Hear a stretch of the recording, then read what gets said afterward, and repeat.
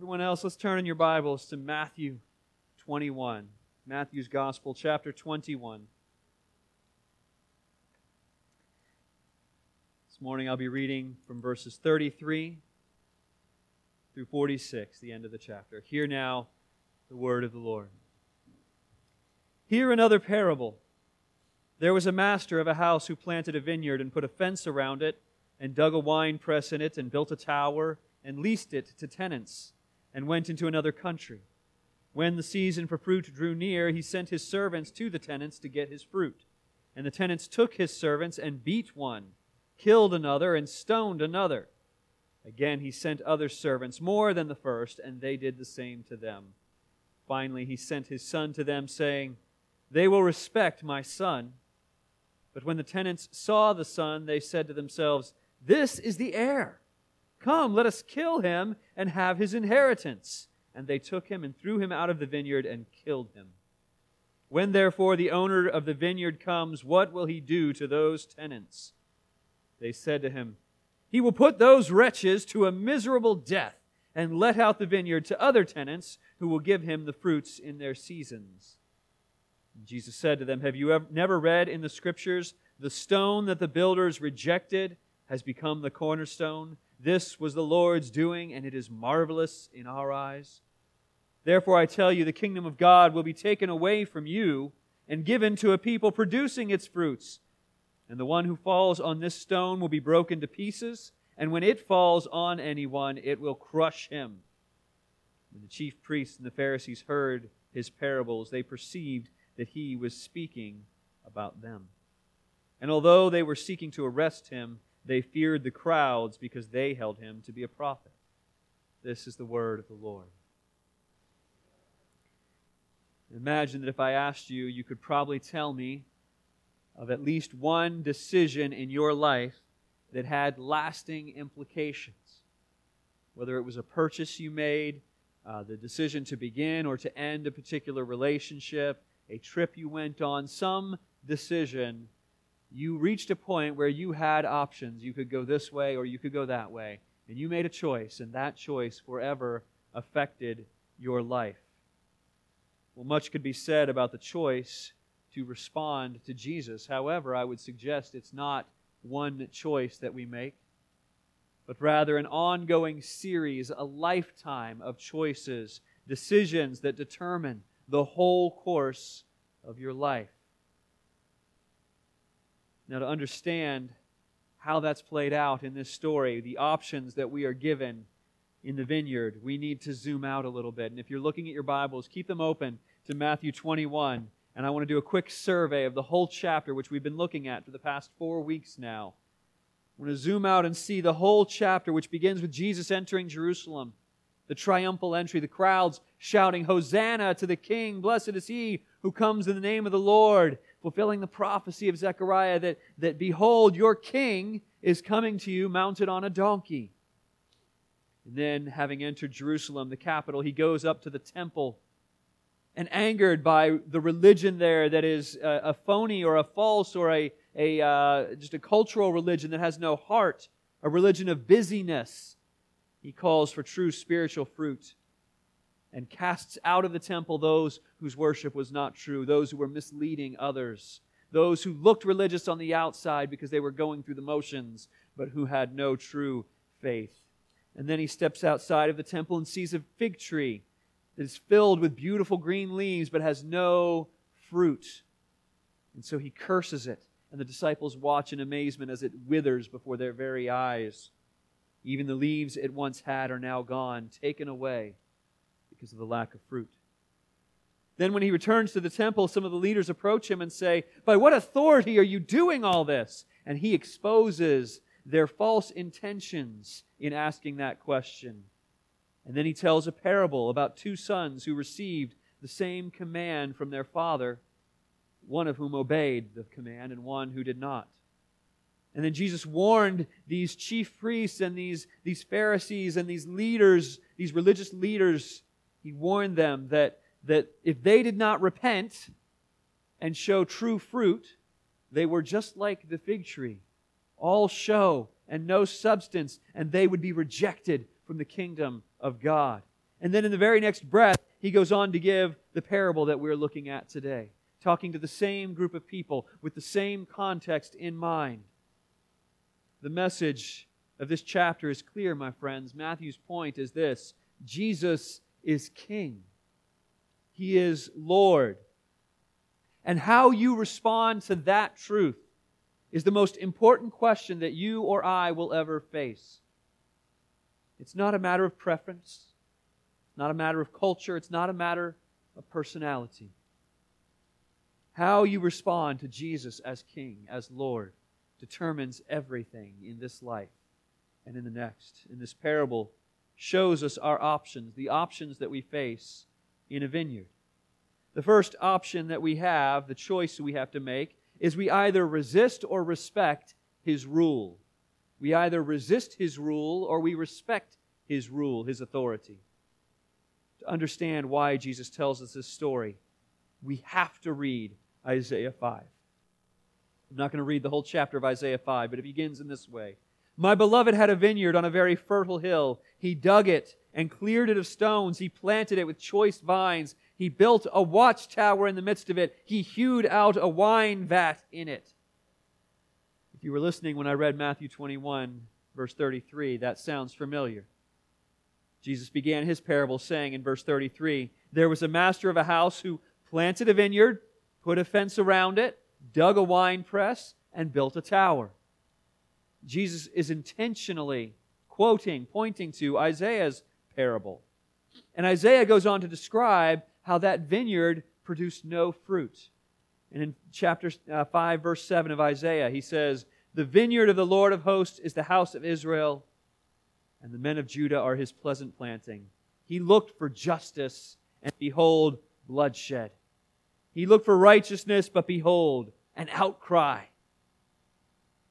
We live and think and act as if we are the masters of our own lives. And perhaps as masters of our own lives, we will choose to follow the Lord. And we speak and we behave as if to follow the Lord, we're being called upon to surrender all the freedom and power and rights that we would otherwise have if we didn't follow Him. The message of Isaiah's Song of the Vineyard is this: you are not as free as you think yourself to be. None of us is. You are a planted vine, a cultivated, tended vine that someone, the Lord, planted with the intention of seeing it bear fruit. You have a purpose. God is the Lord of your life, whether you acknowledge it or not.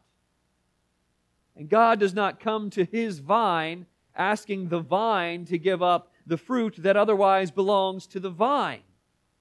No, He comes to what is His own, what He created for His own purposes, what He has a right to, and He demands that we give Him and produce for Him what is rightfully His.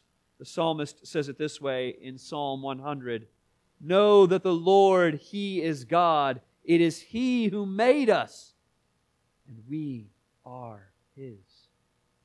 Because He made us, God is allowed to expect things from us. In fact, it's why He made us. It's why we exist in the first place. We exist. The meaning of life is to be the people that God made us to be. That's why you're on this earth. To make our responsibility in this matter clearer, when Jesus tells the parable, He introduces a twist or something that Isaiah didn't put in his. In verses 33 and 34, Jesus said there was a master of a house who planted a vineyard, and then he leased it to tenants and went into another country. And when the season for fruit drew near, he sent his servants to the tenants to get his fruit. In Isaiah's parable, the people of God were the vine. In Jesus' version, it's the ones who live around the vine and are responsible to tend it. Who does the land belong to in the first place? Whose is the vine? It is the master of the vineyard. The legal situation, the relationships were clear in Jesus' day, that the tenants, the people living in the vineyard, owed fruit to the master. It was his. C.S. Lewis, defends God's authority over us in his own parable. He illustrates it by speaking of a ship, a group of ships in a convoy traveling together, and how we would argue, well, if I am in a community of other people and I am the captain of a ship, what does it matter what I do on my ship as long as I don't hurt the other ships? As long as I stay in my lane and don't hurt anyone else, I can do whatever I want with my ship, can't I? And Lewis argues, does it not make a great difference whether his ship is his own property or not? Does it not make a great difference whether I am, so to speak, the landlord of my own mind and body, or only a tenant, responsible to the real landlord? If somebody else made me for his own purposes, then I shall have a lot of duties which I should not have if I simply belong to myself. We have responsibility. We owe the one who made us. But what do these tenants do? They resist his authority. Verses 35 through 36, they took his servants who came to collect what was owed, and they beat one, they killed another, they stoned another, and again he sent more servants, and they did the same to them. And finally, he sends his son, his personal representative, and they murder him. Verse 38. When they saw the son, they said to themselves, "This is the heir. If we kill him, we'll inherit what he has." They're delusional. Because there's no way in any legal system that it plays out that way. That if I kill you, I get your inheritance. You can resist the authority of the master all you want, but it doesn't change reality. Killing the son would not give them control. It would just put them in jail or worse. But we resist. We have instructions from the Lord on how we are to live, on the fruit that He expects to see from us. Instructions guiding us how to shape our heart, what to love, how to work, how to speak, what to value, what to prioritize. Do we heed these instructions? Do we give the landlord of our lives the fruit that He expects from us? I don't say that to scare anyone, but I do encourage you to look inward, as the Apostle Paul did in writing to the church in Corinth in 2 Corinthians 13. He said to Christians, "Examine yourself to see whether you're in the faith. Test yourselves. Or do you not realize this about yourselves, that Jesus Christ is in you, unless indeed you fail to meet the test?" Test? No one said there would be a test. Well, the test is the fruit. Paul said Jesus Christ is in you. And if He is indeed in you, then there will be evidence of that. There will be fruit. There will be a gradually changing life. Selfishness turning to love. Despair becoming joy. Anxiety giving way to peace. A demanding spirit being replaced with patience. Mocking words transformed into kindness. Seeing others as enemies being replaced by goodness. Trusting in yourself being replaced by faith. Harshness becoming gentleness. Impulsiveness and being ruled by your desires, instead turning into self-control. The fruit of the Spirit. These things happen as you dwell in Christ, as you fill yourself with His Word, as you delight in being with His people, as you are taught by the worship that we share together. You can resist His rule. You can resist the right that He has to command you. You can try to live as if your life is yours to control. And you can make your plans and goals and live for something else, but your resistance is futile. Even the ones that Jesus was condemning with this parable, the ones He told it to, they knew how it would end. In verse 41, they said, when He comes back, He's going to put those wretches to a miserable death and let out the vineyard to other tenants who will give Him the fruit in their seasons. God will bless and indeed give His kingdom to those who respect His rule, to those who produce and give Him the fruit that is His. That's one of the options we face. To either resist or respect His rule over us.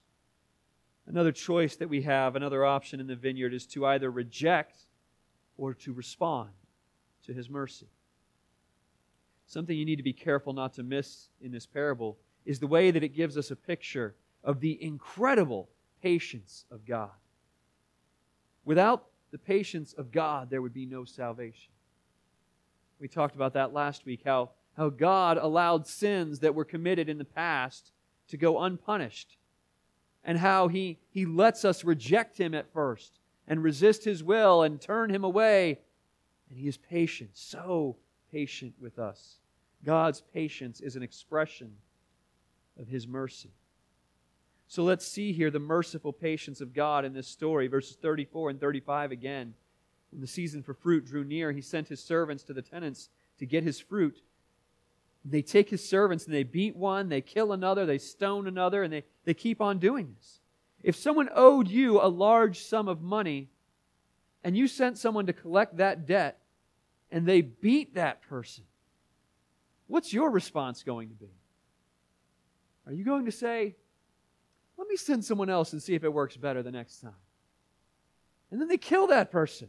You say, well, let me try again. Let me give them a chance again, another chance, yet another chance to respond the way they ought to. But no, you wouldn't respond that way. You'd call the police. But this master is patient and gracious and sends them opportunity after opportunity. In the parable here, the servants of the master represent the prophets, the men and the women in the history of God's people whom God sent to warn His people and remind them of their obligation to obey God. That's what prophets were. The job of a prophet was not to predict the future, except to say, if you keep disobeying God, bad things are going to happen. The prophets came to remind God's people of God's commands, but they were usually rejected, and sometimes they were persecuted and killed. As verse 36 says, again, He sent other servants more than the first, and they still did the same to them. The danger of evil and the patience of God is that if we are not caught and immediately punished in our wrongdoing, we will continue to practice evil, won't we? Like hypothetically, if we lived somewhere where there was a bridge with a speed limit of 35 miles an hour, and you repeatedly see others drive 55, even 65 miles an hour over that bridge with impunity, they never get caught. Are they not tempted to continue in that because there is no punishment? Or like a child who keeps sneaking candy again and again because mom and dad didn't catch me the first time, or the second time, or the third time, so it must be okay if I'm not getting punished. Until the day that you crest the bridge and see the police waiting at the bottom, or until mom and dad knock on the door and see the piles of candy wrappers all around you. I'm not making that up. It happens. We are warned against having this attitude towards our own sin in Romans chapter 2. Paul says, do you suppose that you will escape the judgment of God simply because He hasn't punished you? Or do you presume on the riches of His kindness and forbearance and patience, not knowing that God's kindness is meant to lead you to repentance? God's kindness is to lead us to repentance. God delays judgment because He is merciful. He's giving us time to change. I just saw an article just this morning as I was scrolling through the news. An unbelievable thing. A Christian woman who is involved in a very sinful industry, let me say. And she argued that it's okay because she asked God and He didn't tell her to stop. Because God is patient and doesn't stop us from our sin, do we presume that we will escape judgment? No. His patience isn't to allow us to continue in what destroys us. His patience is to give us time to repent. To you who still stand far off and do not follow Jesus, now is the day of mercy, the day of the patience of the Lord, and that day will not last forever. In the parable, in verse 40, Jesus asks, "When, therefore, the owner of the vineyard comes, what will he do to those tenants?" The owner will return, and there will be a reckoning for all who did not respond to His mercy.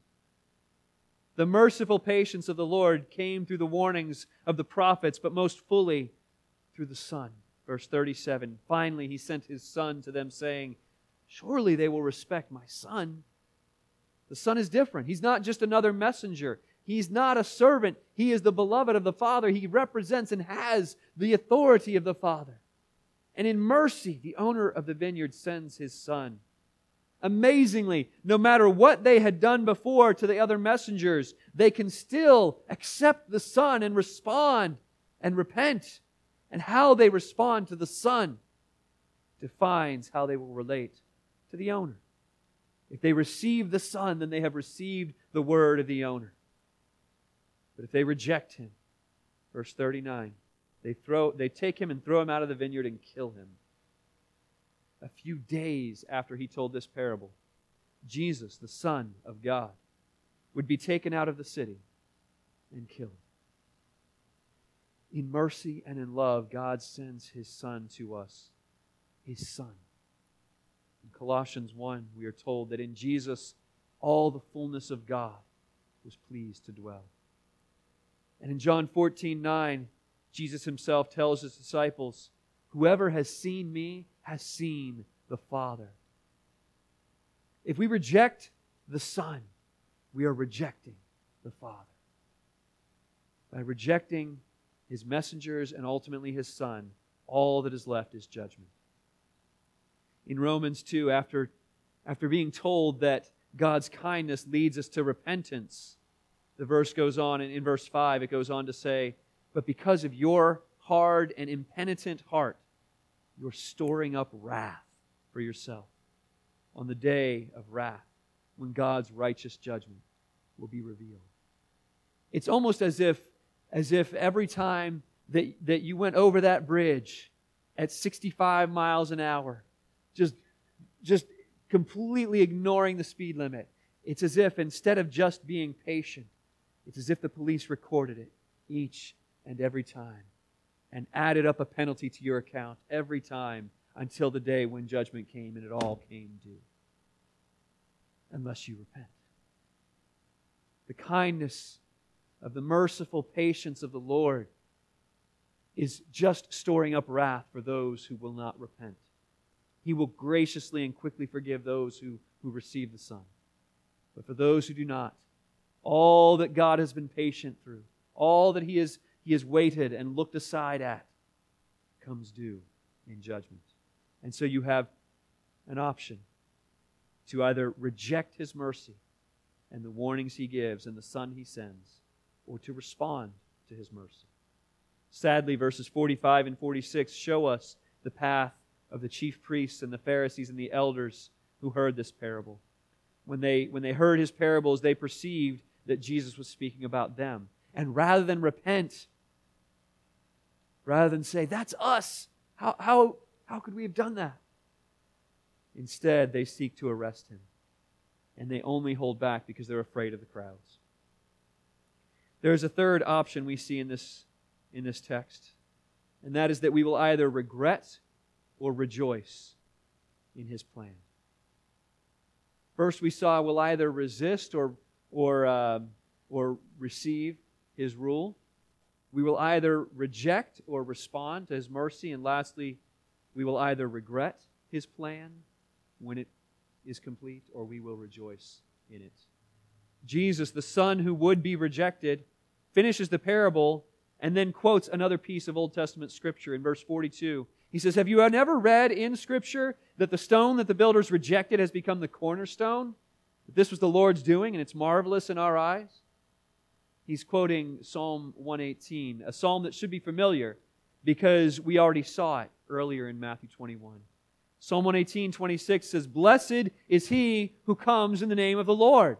That's what was being shouted when Jesus entered the city not long ago. But Jesus quotes a part of the psalm that speaks of rejection. The stone that the builders rejected. As they're looking through the stones they could use, they see this stone and they're like, no, this rock, this thing is worthless to us. We're not going to use it in the building that we're putting together. The psalm says, the stone the builders rejected has become the cornerstone or the capstone. We don't know enough about ancient Hebrew architecture to know which one this word means. It's either the stone that holds it all together at the top, or it's the foundational stone that it's all built upon, the cornerstone. Either way, it is an essential piece of the architecture. And it's a piece that was rejected. That which humanity in its wisdom and its self-rule has rejected has become the most important piece of God's plan. These verses are so important to the early church that they actually pop up again in Acts 4 and in 1 Peter 2, that the stone the builders rejected has become the cornerstone. Jesus was rejected. The Son was taken outside the vineyard and killed. Does that mean that God's plan was then off track? Not by any means. Verse 42 says, this is the Lord's doing. This is the Lord's doing. The Lord did this. In Acts chapter 4, the new church, under violent persecution, lifted up their voice and prayed these words, truly in this city there were gathered together against your holy servant Jesus, whom you anointed, both Herod and Pontius Pilate, along with the Gentiles and all the peoples of Israel, those who rejected Jesus, to do whatever your hand and your plan had predestined to take place. The stone that the builders rejected, the Lord planned that. Jesus was rejected, persecuted, killed, but God was in control the whole time. This is the Lord's doing, it says. Now, it's one thing to say it's the Lord's doing. It's another to finish verse 42. This is the Lord's doing, and it is marvelous in our eyes. We rejoice in the plan of God. We celebrate it, even if our celebration at times feels premature. Even if we're only rejoicing by faith. Even if we're looking at the way God's plan is playing out and we're saying, God, I think you need to get your act together. Because it doesn't seem like your kingdom is going to be victorious. It doesn't seem like you're in control. But this is the Lord's doing. And it is marvelous in our eyes. We rejoice in the rejection of God's Son. We rejoice in the rejection that we share in as His people. It's marvelous in our eyes. Those who do not rejoice will find themselves in a different position, however. Verse 44. The one who falls on this stone will be broken to pieces. And when it falls on anyone, it will crush him.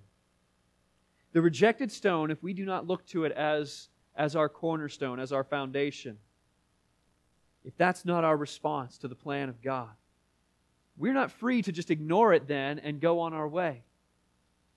Instead, we will stumble over it and be broken. Jesus is actually in this verse 44 quoting or referring to two different further Old Testament passages. He's just drenching his speech in Scripture. The first one is from Isaiah 8. Isaiah says, He will become a sanctuary and a stone of offense and a rock of stumbling to both houses of Israel, a trap and a snare to the inhabitants of Jerusalem. And many shall stumble on it. They shall fall and be broken. They shall be snared and taken. Those who reject Jesus do not just go on their merry way and live their happy lives. They trip over that stone and they are broken on it. If you don't build your life on the stone that is Jesus, you stumble and you fall and you are broken. The option of ignoring Him, of getting along fine without Him, that option is not given to you. Why? Because of Nebuchadnezzar's dream. What? In the book of Daniel, and this is the second reference that Jesus is making there in verse 44. In the book of Daniel, the pagan king Nebuchadnezzar has a dream, which is then interpreted by the prophet Daniel. And in his dream, Nebuchadnezzar sees a giant statue representing various mighty kingdoms that will arise in the earth in the centuries to come. The Medes and the Persians, the Greeks, even mighty Rome, and this statue made of different things represents all those different nations. But then Nebuchadnezzar's dream, he sees one single stone, not crafted by human hands. And that single stone comes rocketing out of the sky, hits the statue, and crushes it. And then that stone grows and becomes an everlasting mountain. If I had a dream like that, I would question what I ate the night before. But the explanation we are given through Daniel is this, Daniel 2, verse 44 through 45. He explains that in the days of those kings, those many mighty nations, the God of heaven will set up another kingdom that shall never be destroyed, nor shall the kingdom be left to another people. It shall break in pieces all these kingdoms and bring them to an end, and it shall stand forever. Just as you saw that a stone that was cut from a mountain by no human hand, and that it broke in pieces the iron, the bronze, the clay, the silver, the gold. Jesus warned those who did not follow Him. In verse 44, He says, when it, the stone, Jesus, when it falls on anyone, as it comes rocketing down, it will crush him. Jesus does not come into our world and into our lives to add a little wisdom, to add a little hope, to add a little morality, to add a little culture, to add a little community. Jesus comes as a comet to smash and to destroy whatever is not His kingdom. And when that falls on anyone, it will crush them. This is the plan of God. This is the Lord's doing, and we rejoice in it, or else we regret. Those outside of God's plan, those not loyal to Him, will find that they resist His rule, they reject His mercy. The plan of the Lord holds only regret for them, because they are building a kingdom apart from Him, a kingdom that will be crushed by that stone. So those are the options that you face in the vineyard of the Lord. The choices that we're called upon to make, I presented to you as 3 choices, but they are all really one choice. Because all 3 choices revolve around the same call, and the call is this: receive the Son. And don't any of you tune out when you hear that, please. Because the call to receive the Son is not just a call to those who are apart from Christ, those who are not yet saved. We beg and we plead, receive Jesus. That is true. But receiving the Son is not just that. It's an ongoing thing your whole life long. If we receive Him, then we respect the rule of God. Because receiving Jesus is not just about saying a prayer.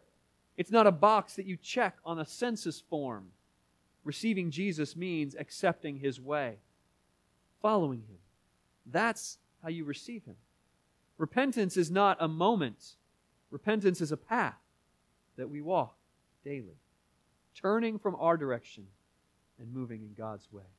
So receiving Jesus means respecting God's rule, God's authority, God's commands. And if we receive the Son, we are also responding to God's mercy. The Son He sent to call us away from our rebellion and into the life He designed for us. And so, even I speak to believers this morning, those who have been with Jesus for many years and have received Him. Continue to receive Him. Continue to respond to His mercy. Continue to recognize that though you sin, He is patient still with you and gives you time and opportunity to repent. And as we receive the Son, we rejoice in the plan of God, because Jesus is the plan of God. Colossians 1, God reveals that His plan is through Jesus to reconcile to Himself all things, whether on earth or in heaven, making peace by the blood of His cross. The son in the parable that was sent to the vineyard, he didn't need to die to accomplish his purpose. If only they would have listened to him, they could have turned and given the fruits, and all would have been well. But the Son of God, God's Son, had to die. There was no other way. Because the peace that He brings is only possible if He Himself shoulders the weight of our rebellion. There will be justice for those who rebelled, which is all of us.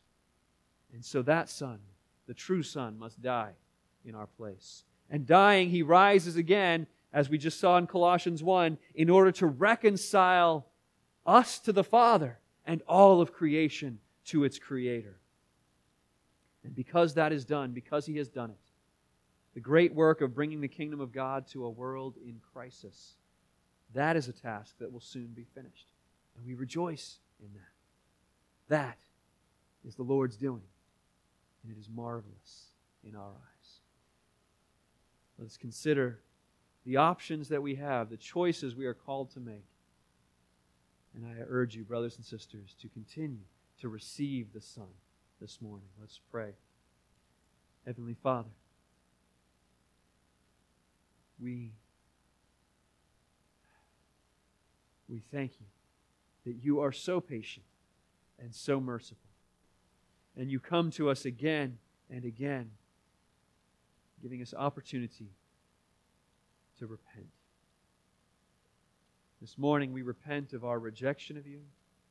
We repent of the ways that we have looked to our own path and not to You. We repent of the ways that we have refused to give You the fruit that is Yours. We pray that Your Holy Spirit, which dwells each and every one of Your children, would produce in us the fruit that You desire, and that we would delight in that and rejoice in that, and in doing so, receive the kingdom.